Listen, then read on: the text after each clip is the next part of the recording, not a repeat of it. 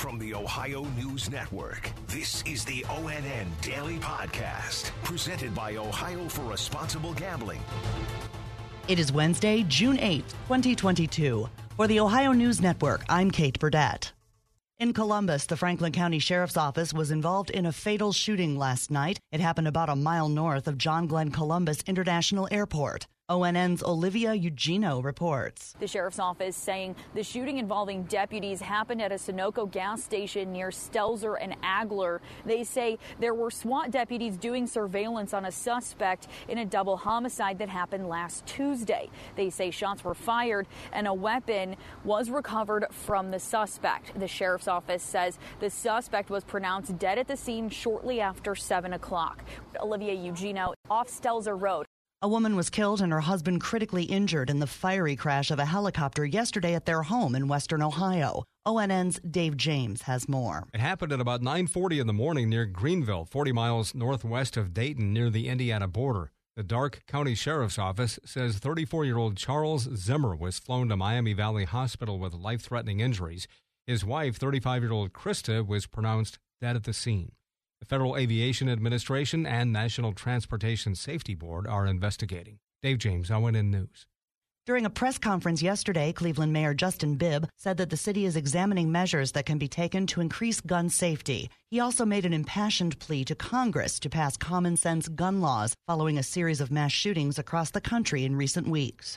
It's madness right now that a majority of Americans support background checks, red flag laws, raising the age to buy a gun in this country to 21.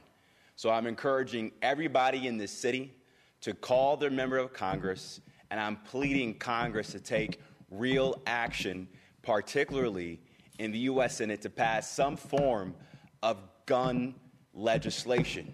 At that same press conference, Cleveland's interim chief of police, Wayne Drummond, became emotional as he discussed a 10-year-old Cleveland boy who was killed in an accidental shooting on Sunday night. Here's a 10-year-old that's dead.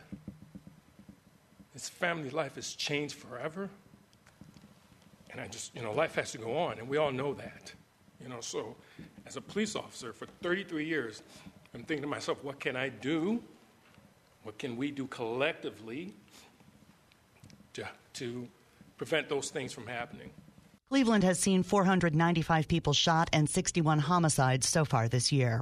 Ohio's most notorious mass killer is dead. ONN's Steve Vaughn has the story. James Rupert killed 11 members of his family, including 8 children, during an Easter Day massacre in Hamilton back in 1975. The late John Holcomb was the county prosecutor at the time. One of the most tragic and one of the most heinous and evil crimes in the history of this county. And after wiping out that many people, he should certainly spend all of his days behind bars. Holcomb, during a 1996 interview, Rupert was serving a life sentence when he passed away over the weekend at the Corrections Medical Center. He was 88. Steve Vaughn, ONN.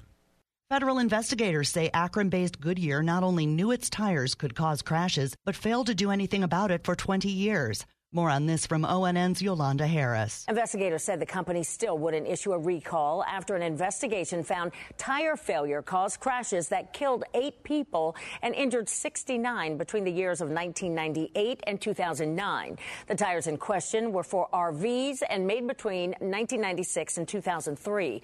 A recall is now underway. I'm Yolanda Harris. A Port Clinton man has been endorsed by former President Donald Trump for Congress in a district that covers the area from Toledo to Cleveland along Lake Erie. ONN's Melissa Andrews reports. Trump is backing Republican J.R. Majewski, who's running against Representative Marcy Kaptur. The Air Force veteran gained national attention 2 years ago when he painted his yard with a giant banner that read, "Trump 2020, keep America great." President Trump's endorsement is the most coveted endorsement that a Republican could get, and I'm highly appreciative that he sees our campaign as one that's going to win. And he's willing to come in and help us in the 9th District take the seat back from Marcy Kaptur. I'm Melissa Andrews. The LeBron James Family Foundation announced plans for a community-based primary care center in downtown Akron called I Promise Health Quarters. It will offer medical, dental, and optometry support, mental health services, and a reduced-cost pharmacy. It'll be within walking distance of the I Promise school. From toilet paper to yogurt to corn chips, manufacturers are quietly shrinking package sizes without lowering prices. ONN's Tracy Townsend has more. It's a practice known as shrinkflation, and it's accelerating worldwide. In the U.S., a small box of Kleenex now has 60 tissues. A few months ago, it had 65. In the UK, Nestle slimmed down coffee tins from 100 grams to 90 grams. Shrinkflation isn't new, but it proliferates in times of high inflation as companies grapple with rising costs for ingredients, packaging, labor, and transportation. I'm Tracy Townsend. Work is being done behind the scenes to prepare Ohioans for lots of ways to bet on sports next year. ONN's Mark Namick explains. The official kickoff is January 1st.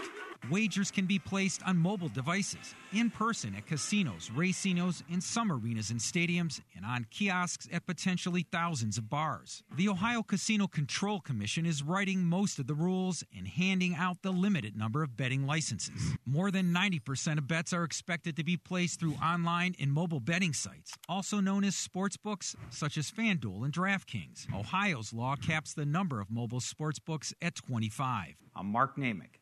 And some Ohioans will have no excuse if they can't find a fun way to celebrate Father's Day this year, at least according to one jewelry company that named Cleveland as the best U.S. city to celebrate the holiday. The Colorado-based Shane Company conducted a study based on so-called dad-approved offerings, like the number of steakhouses, breweries, sporting events, and hardware stores in a city. The company also ranked Toledo in 12th place and Cincinnati at 16th.